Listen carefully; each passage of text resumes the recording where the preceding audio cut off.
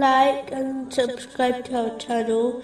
Leave your questions and feedback in the comments section. Enjoy the video. Continuing with the last podcast, which was discussing chapter 9, verse 85. And let not their wealth and their children impress you. Allah only intends to punish them through them in this world. There are many Muslims who dedicate much of their time, effort, and wealth on things which are neither righteous deeds nor sins, meaning they are vain things. Vain things can also include acquiring unnecessary things, such as beautifying one's home beyond one's necessities, even though they might be correct in their claim that they are not committing sins. It is important to understand a fact, namely, time is a precious gift from Allah, the Exalted, which cannot be gained.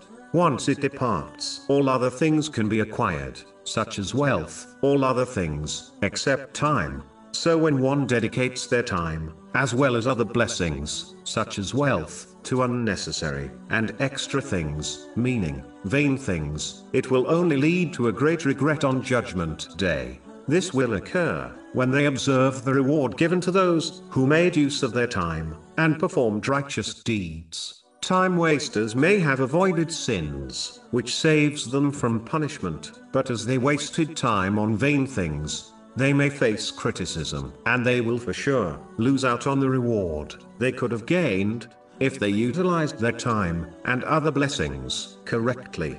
In addition, it is important to understand that the more one indulges in vain things, the closer they are to falling into extravagance and wasting blessings, both of which are blameworthy. For example, those who waste blessings are considered the siblings of the devil, and it can be argued, when one dedicates their time to vain things, they have in fact wasted the precious blessing of time. Chapter 17, verse 27. The wasteful are brothers of the devils,